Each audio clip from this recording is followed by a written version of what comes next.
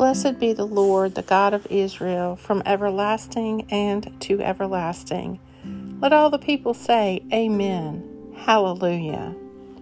Today is Monday, January 24th, in the season of ordinary time. And this is the midday office.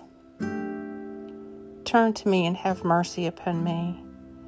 Give your strength to your servant, and save the child of your handmaid. O Lord, your love endures forever. Do not abandon the work of your hands.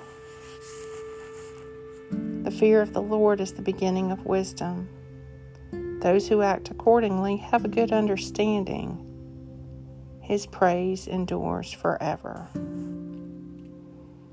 A reading from the New Testament.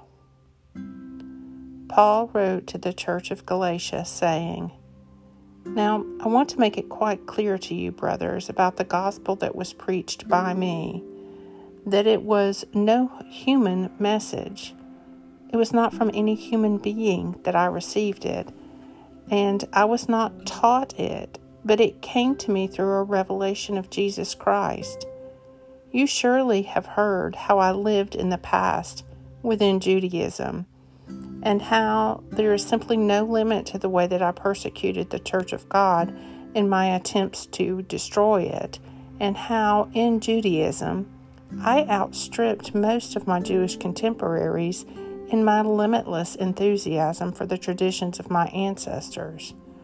But when God, who had set me apart from the time when I was in my mother's womb, called me through His grace and chose to reveal His Son in me so that I should preach Him to the Gentiles, I was in no hurry to confer with any human being or to go up to Jerusalem.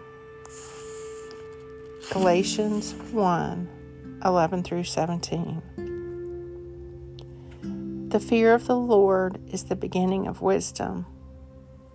Those who act accordingly have a good understanding. His praise endures forever. The Midday Psalm.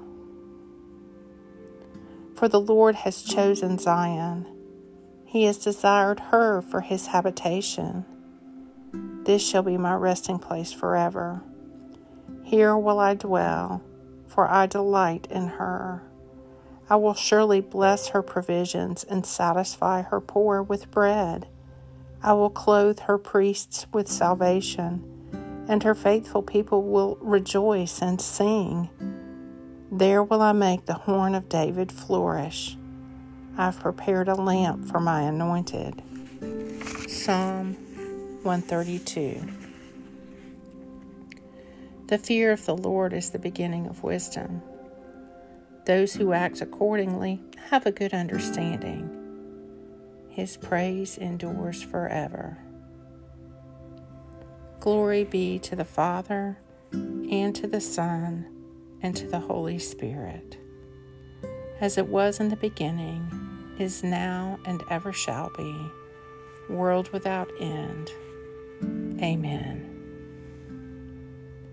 Give us grace, O Lord, to answer readily the call of our Savior Jesus Christ, and to proclaim to all people the good news of His salvation, that we and the whole world may perceive the glory of His marvelous works, who lives and reigns with you and the Holy Spirit, one God, forever and ever.